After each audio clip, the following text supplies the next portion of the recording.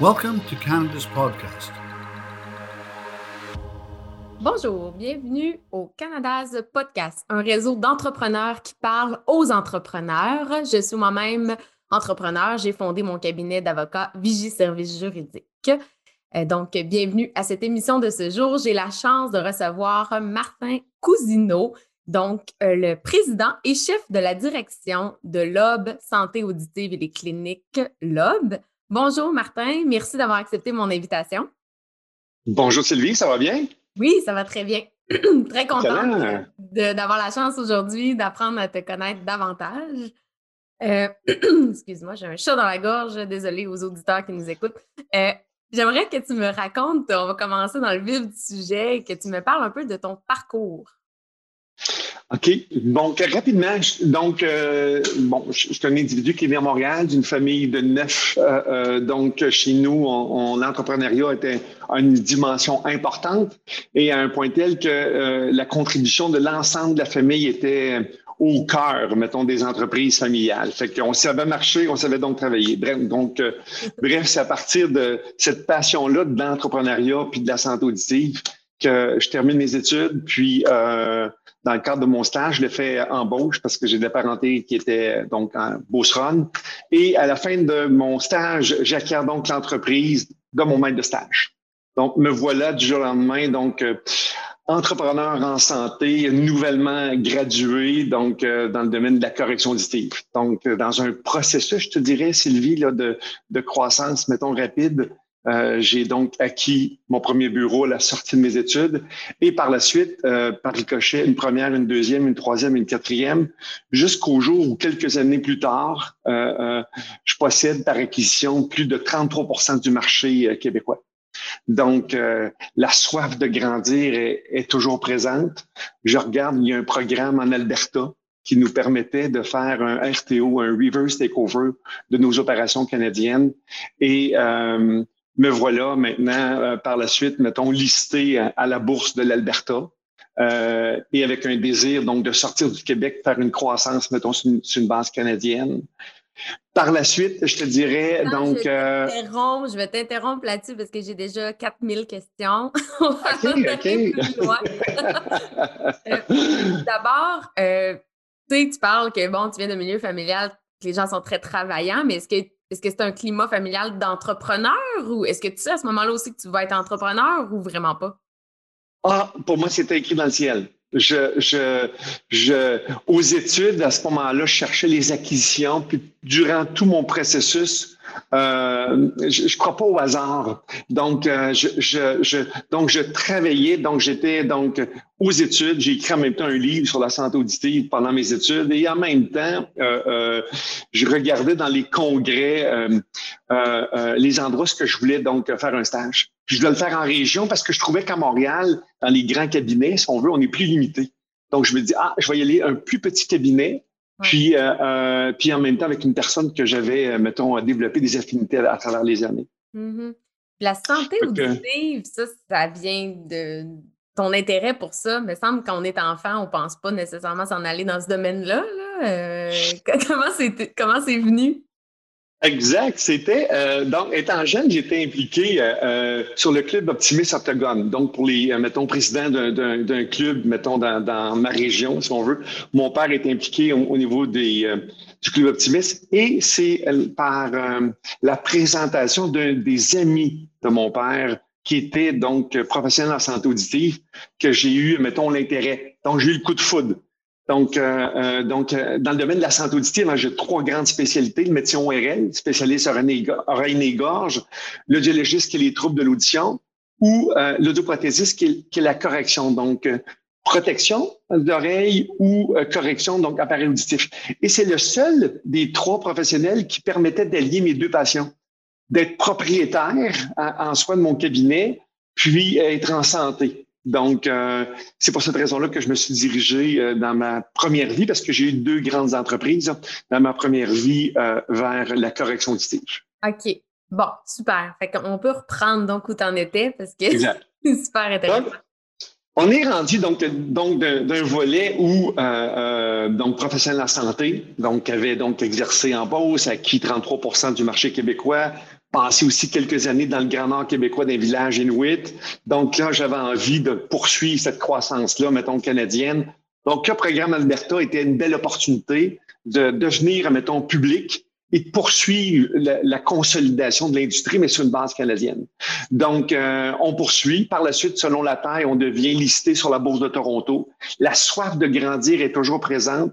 Donc, on décide de conquérir l'Amérique du Nord. Donc, on se plonge à ce moment-là maintenant en sol américain. On acquiert, et on se retrouve à l'aube de mes 40 ans avec 1750 cliniques en Amérique du Nord. Donc, 1500 affiliés, 250 corporatives, un siège social à Montréal, un deuxième à West Palm Beach. Et de là, la crise de la quarantaine. La crise de la quarantaine, à ce moment-là, frappe, puis on se remet en question. Puis là, je me suis dit, j'ai eu un choc de valeur. On était de plus en plus américains, en réalité. Donc, on était sur le processus de finaliser une fusion-acquisition. Puis c'est à ce moment-là que j'informe ma copine en disant que je devrais être bien heureux, mais j'ai l'impression que j'ai créé une usine à oreilles puis que j'ai oublié l'humain derrière les oreilles. Donc, je vais terminer à ce moment-là ce processus-là d'acquisition. Et j'ai annoncé à mon conseil d'administration que je quittais.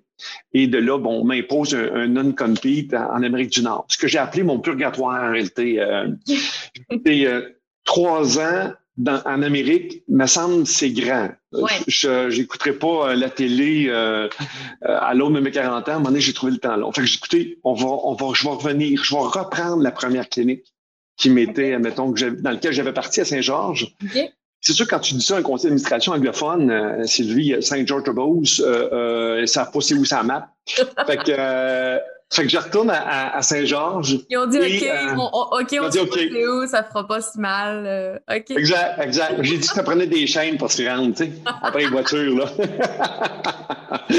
Donc, c'est de là, puis c'est de là, mais j'avais envie de repartir. Une deuxième organisation. Puis la beauté de le faire, mettons, à l'aube de tes 40 ans, c'est que tu es assez vieux pour savoir ce que tu veux, puis en même temps, assez jeune pour dire, écoute, hey, j'ai envie de repartir. Puis c'est là que je me suis dit, hey, on va créer, mettons, un nouveau réseau de rêve, puis on va humaniser nos soins de santé, puis c'est de là que le purgatoire, j'ai trouvé ça terriblement long, mais ça nous a permis, si on veut, de savoir, mettons, qu'est-ce que je ne referais plus comme erreur en réalité? Qu'est-ce que j'ai appris de ma première aventure? Ouais. Puis, j'ai pas de regret de la première aventure parce que ça m'a donné une super école, mais ça a laissé aussi des marques, aussi des traumatismes, des cicatrices d'apprentissage sur lesquelles, mettons, quand on a bâti l'OB, on l'a bâti, puis ça a permis, mettons, à l'homme que je suis, à ce moment-là, de prendre des décisions en fonction de ce passé-là. Oui. Tu parles d'apprentissage, je vais en profiter pour te demander justement, c'est quoi mettons, tu sais, apprentissage que tu as vécu en lien avec ça, là, cette première aventure-là? Ben, moi, je te dirais, mettons, qu'est-ce qui m'a marqué, mettons, au fer rouge, OK? Oui. Je vais te le dire comme ça. Oui. C'est de savoir s'entourer. Okay. Ce que je dis, c'est qu'une chaise vide, c'est mieux qu'une chaise mal remplie. Puis, c'est là que j'ai mis, mettons, toute l'importance des valeurs dans une organisation. Puis, tu sais, les valeurs, c'est pas élastique, hein? Donc, je me dis, au lieu de mettre plein de manuels puis de procédures, on va mettre 7 valeurs en fonction. Puis, de ces 7 valeurs-là, ils vont me servir de guide. Donc, ça rend, autrement dit, nos processus puis nos procédures beaucoup plus simplifiés. Si on est en lien avec ces valeurs-là, c'est correct. Fait que c'est comme ça que le premier volet, mettons, d'apprentissage, c'est savoir s'entourer. Mm-hmm. Puis les talents, c'est bien beau, mais je peux pas nécessairement prendre des valeurs puis les injecter aux gens. Fait que je vais prendre des gens qui vont partager les valeurs. Mm-hmm. Tu sais, l'intégrité, le respect, la créativité, je peux pas prendre une seringue puis l'injecter. Donc les valeurs vont me servir de guide, si on veut, dans le lancement de la deuxième entreprise. Puis aujourd'hui, je les écris ces murs, on les vit, on les partage. Puis pour chacune des valeurs, on a des citations là, qu'on met pour s'assurer qu'on les garde vivants ou vivantes, si on veut. Là. Ouais. Fait que c'est un peu ça, Sylvie. Okay. Ouais. C'est bien d'avoir effectivement pas juste des valeurs, mais le comportement qui vient avec. Là. C'est ça que je m'étais déjà fait conseiller, moi, dans mon entreprise aussi, c'était de dire c'est quoi le comportement attendu en lien avec cette valeur-là, puis le comportement inacceptable en lien justement aussi avec la valeur. Puis on a même mis en place, mettons, ce que j'appelle nos salles de conférence en fonction des valeurs. Fait que si je te passe dans la salle de conférence rigueur, c'est que j'ai un petit choc, là. On va. Donc, il y a la créativité. Donc, on a créé un acronyme avec nos valeurs qui est écouté en réalité. Donc, qui est l'engagement, qui est la créativité, l'optimisme. En réalité, dans chaque échec, il doit y avoir un apprentissage. Bref, l'unicité, la ténacité, la rigueur. Donc, aussi l'optimisme. Bref, donc, ces valeurs-là, pour nous permettent d'être vivants. Fait qu'en gros, les apprentissages, je te dirais rapidement, là, c'est de savoir s'entourer. Ouais. Donc, je dis une chaise vide, mettons, c'est mieux qu'une chaise mal remplie. Avoir des gens qui sont capables de passer dans un cadre de porte sans dire, écoute, hey, j'ai un titre long de même, puis je passe plus dans le cadre de porte. Donc, c'est de savoir, mettons, d'avoir des gens qui sont humbles, qui sont à ce point-là prêts à s'investir au niveau de l'équipe. Donc, savoir s'entourer est important, savoir écouter. J'ai été un bout de temps sourd. Tu sais, il y a des choses des fois dans l'organisation quand on fait de la croissance puis plus on faisait de la croissance, plus on devenait sourd. Ça donne une idée par moment, c'était difficile, surtout quand on passe d'une clinique à 1750. Fait que ça a été, pour moi, un grand apprentissage. À savoir écouter. Est-ce que tu écoutes ta petite voix? En réalité, est-ce que tu écoutes tes gens, ta garde rapprochée? Est-ce que tu écoutes, chacune des cliniques, puis aussi, est-ce que tu écoutes ta clientèle? Tu sais, bien souvent, on a tendance à deviner ce qu'elle désire. Ouais. On a juste à y demander.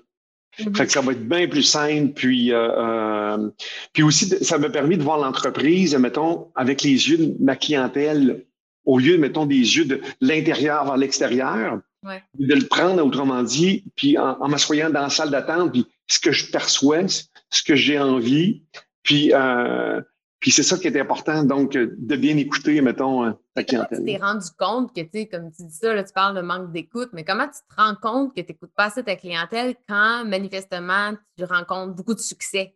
Tu sais, c'est pas parce que tu n'as pas de succès, là. On s'entend que la croissance était phénoménale. L'aube aussi, la croissance est excellente. On s'entend, 60 cliniques, là, tu n'es pas resté à 2-3 cliniques. On voit ce désir de croissance-là qui continue. Puis là, tu me dis, ouais, mais je n'étais pas assez à l'écoute, mais comment tu t'en es rendu compte? En réalité, ce qui se fait dans une première vie, c'est que des fois, je me suis entouré avec des gens où il y avait des égos, puis ils filtraient l'information à ce moment-là. Donc, ils me disaient ce que je désirais entendre, mais pas nécessairement l'exactitude de ce qui se passait. Puis, bien souvent, des fois, on faisait des compromis. On est en croissance, puis on se dit, écoute, on manque de personnel. Donc, même si c'est pas parfait. Ouais. Non. Moi, je dis tout le temps, là, excuse-moi, je vais te dire ça, c'est comme un pet, tu le vois pas, mais ça se sent. Donc, à la lumière de ces éléments-là, donc quand ton équipe nécessairement gère pour les mauvaises raisons, pose des actions en réalité pour satisfaire, nos investisseurs, parce qu'on est public, donc il y a un trimestre. Moi, je pense qu'on est à côté de la traque. Fait que c'est un peu ces éléments-là qui, avec le retour en disant, écoute, j'ai-tu perdu mon âme? Puis on se dit, c'est quoi notre raison d'être? Est-ce on voit juste des oreilles ou on a oublié qu'un humain qui nous consulte avec des émotions, des sentiments, des difficultés? Puis je me dis, dans la vie, on n'a pas 3-4 vies. Donc, ça, on a juste une. On peut-tu la marquer de fait important? On peut-tu, à ce moment-là, se coucher le soir en disant, écoute, hey, wow, j'ai changé des vies aujourd'hui? On peut-tu se décrire autrement que par les produits qu'on offre? Parce que quand je demandais aux gens, hey, qu'est-ce qu'on fait?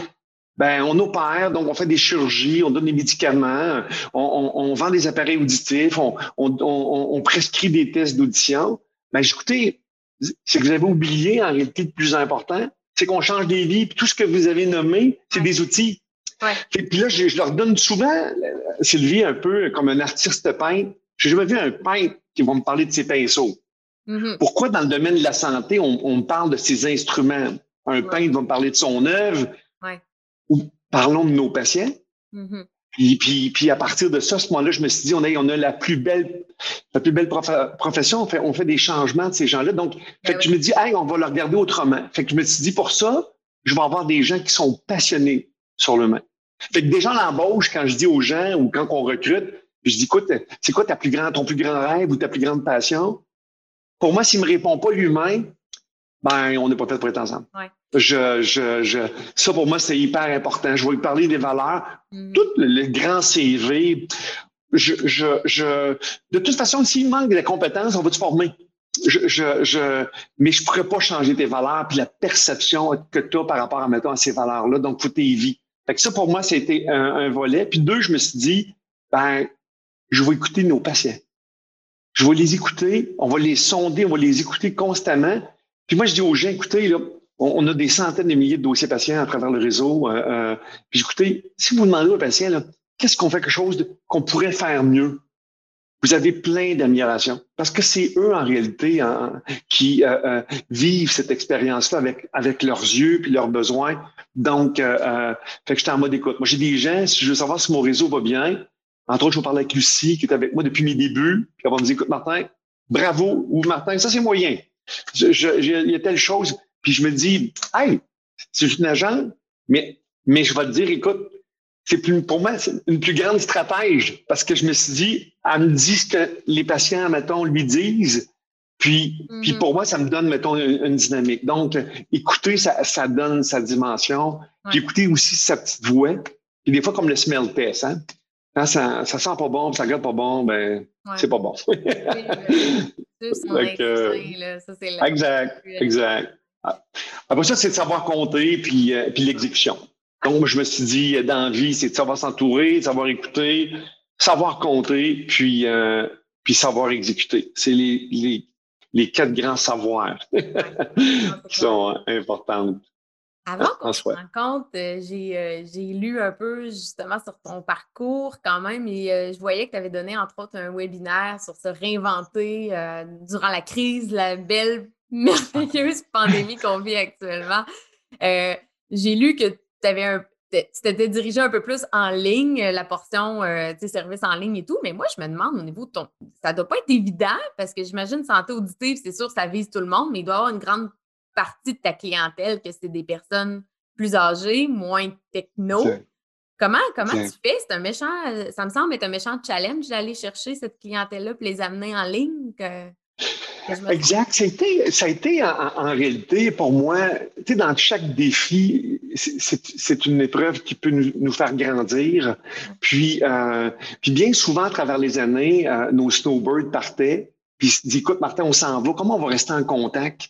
Puis de ces éléments-là, donc avec la pandémie en soi, la majeure partie de notre clientèle est vulnérable dû, mettons, l'âge moyen qui est plus élevé quand on a des problèmes d'audition en réalité. Là. Donc, on a une clientèle de tout âge, mais toute personne de plus de 70 ans et plus, c'est plus de 50% de cette population-là qui souffre de surdité, là, fait qui sont affectés par des problèmes d'audition. Donc, on s'est dit, comment on va les aborder? Puis dans quelle mesure on pourrait pas les sécuriser? Puis de là, on s'est dit, bon, on va offrir à ce moment-là des consultations en santé auditive. Parce que la pandémie a juste accéléré cette prise de conscience-là. Les gens portent un masque. En portant le masque, ils ont de la difficulté à voir, mettons, les lèvres, donc une plus grande difficulté de compréhension. Bien souvent, être en mode écoute, écouter les nouvelles. Donc, puis on est plus encadré à la maison, donc des fois, le conjoint dit « c'est assez le volume, baisse-les ». Donc, ça fait ressortir beaucoup de sensibilité. Et on entend moins bien en plus avec un masque. Tu sais, on parle moins bien du cours. Fait que quelqu'un qui a déjà des problèmes, moi, j'avoue que ça a dû faire réaliser à bien des gens que c'était le temps de prendre action. Exact. Puis de là, donc, la consultation santé auditive s'est manifestée en disant hey, les gens veulent en savoir plus. Se demandent c'est quoi, mettons, le fonctionnement. Donc, nous permet, si on veut, de faire des rencontres puis des consultations en santé auditive pour dire, écoutez, voici les signes d'une perte auditive ou une perte auditive, voici qu'est-ce qui peut être fait. Puis pour une clientèle qui portait déjà des aides auditives, des fois, c'est de la rassurer. Ah, mais ça va pas bien, etc.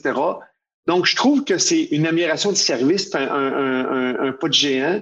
Actuellement, on développe Mélodie, Mélodie qui est une app qui va nous permettre à ce moment-là de davantage rehausser parce qu'on pense à nos snowbirds en disant, écoutez, les améliorations qu'on a faites durant la pandémie, je pense qu'ils sont là pour rester.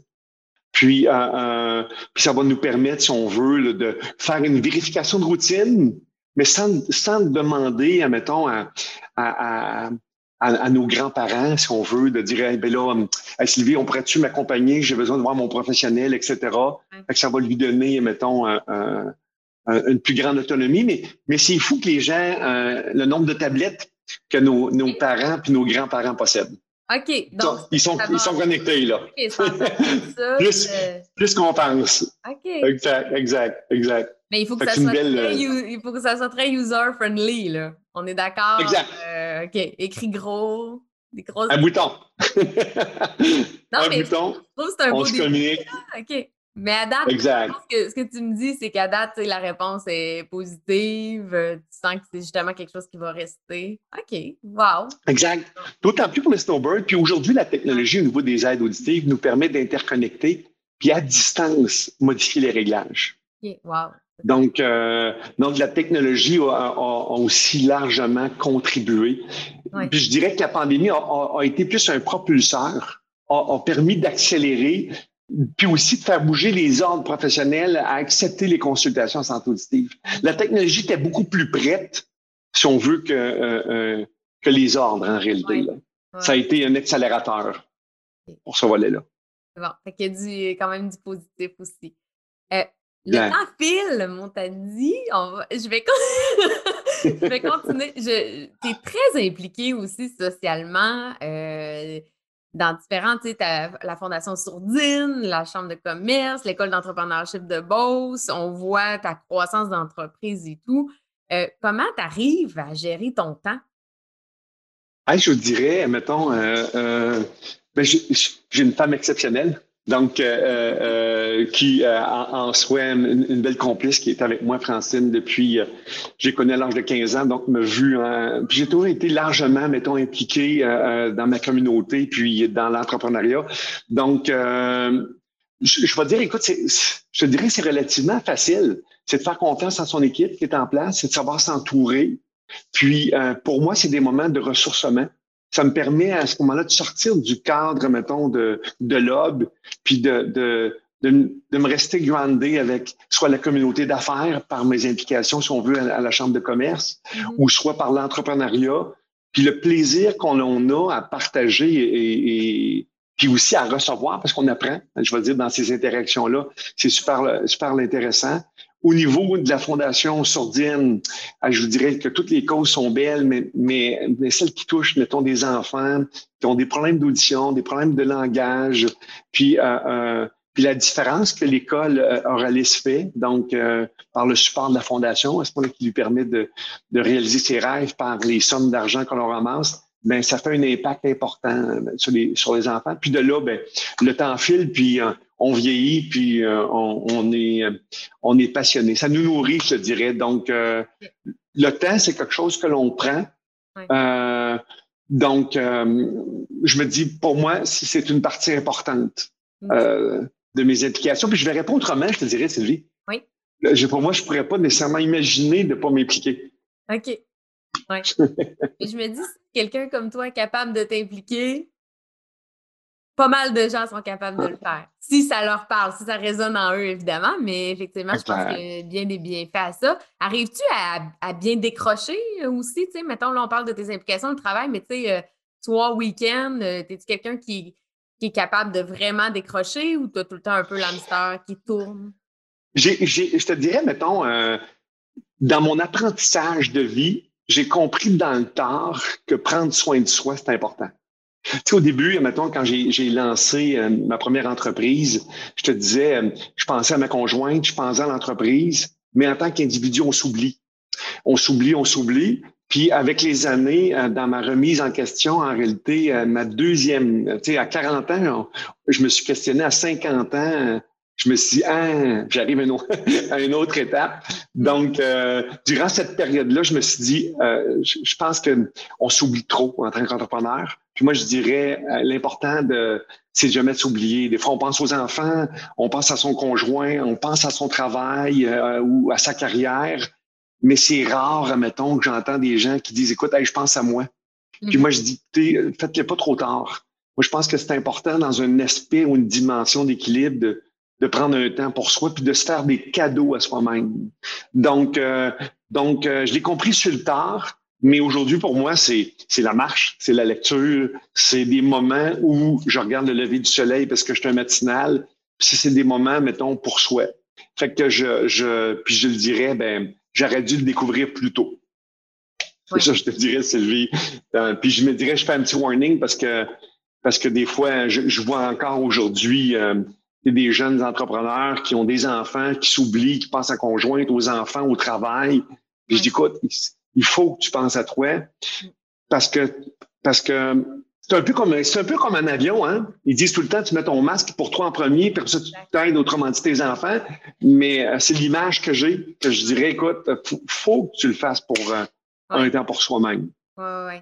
Ah, mais clairement, mais tu as tout à fait raison. Puis c'est vrai que c'est souvent négligé, mais Dieu sait que c'est important. Puis c'est surtout, je pense que c'est surtout que ça va nous rendre plus présents pour les autres. Tu parles conjoint, enfant. Quand on prend du temps pour soi, après ça, on est juste plus présent. Donc, on offre des moments de qualité et plus présent pour notre business aussi. Fait que c'est clair que c'est important, mais c'est vrai que quand on est dans le vif de l'action, dans le quotidien, des fois, les gens ont tendance à l'oublier, mais j'aime ça. Plus on le répète, je pense que plus les gens vont finir par le comprendre. Parce que, tu sais, je reçois plusieurs entrepreneurs dans le podcast et on dirait que les jeunes, quand je leur pose la question sur un équilibre, ils me répondent beaucoup « c'est quoi ça, l'équilibre? Ça existe? Ça n'existe pas? Ça n'existe pas quand on est entrepreneur? » Fait que, mais je pense que oui, oui, ça existe. Exact. Il faut le faire. Question de la fin, c'est quoi ton projet actuel? Sur quoi tu travailles? Ton défi actuel, ton projet? Actuellement, donc, mes volets, donc, on a virtualisé cette année donc l'ensemble de l'organisation, donc qui nous a rendu donc plus efficace, plus efficient. Puis aussi, pour moi, c'est le fondement même pour continuer notre croissance sur une base canadienne avec une entrée sur le marché français en Europe. Donc, c'est le volet sur lequel on travaille depuis quelques années au niveau tout réglementaire.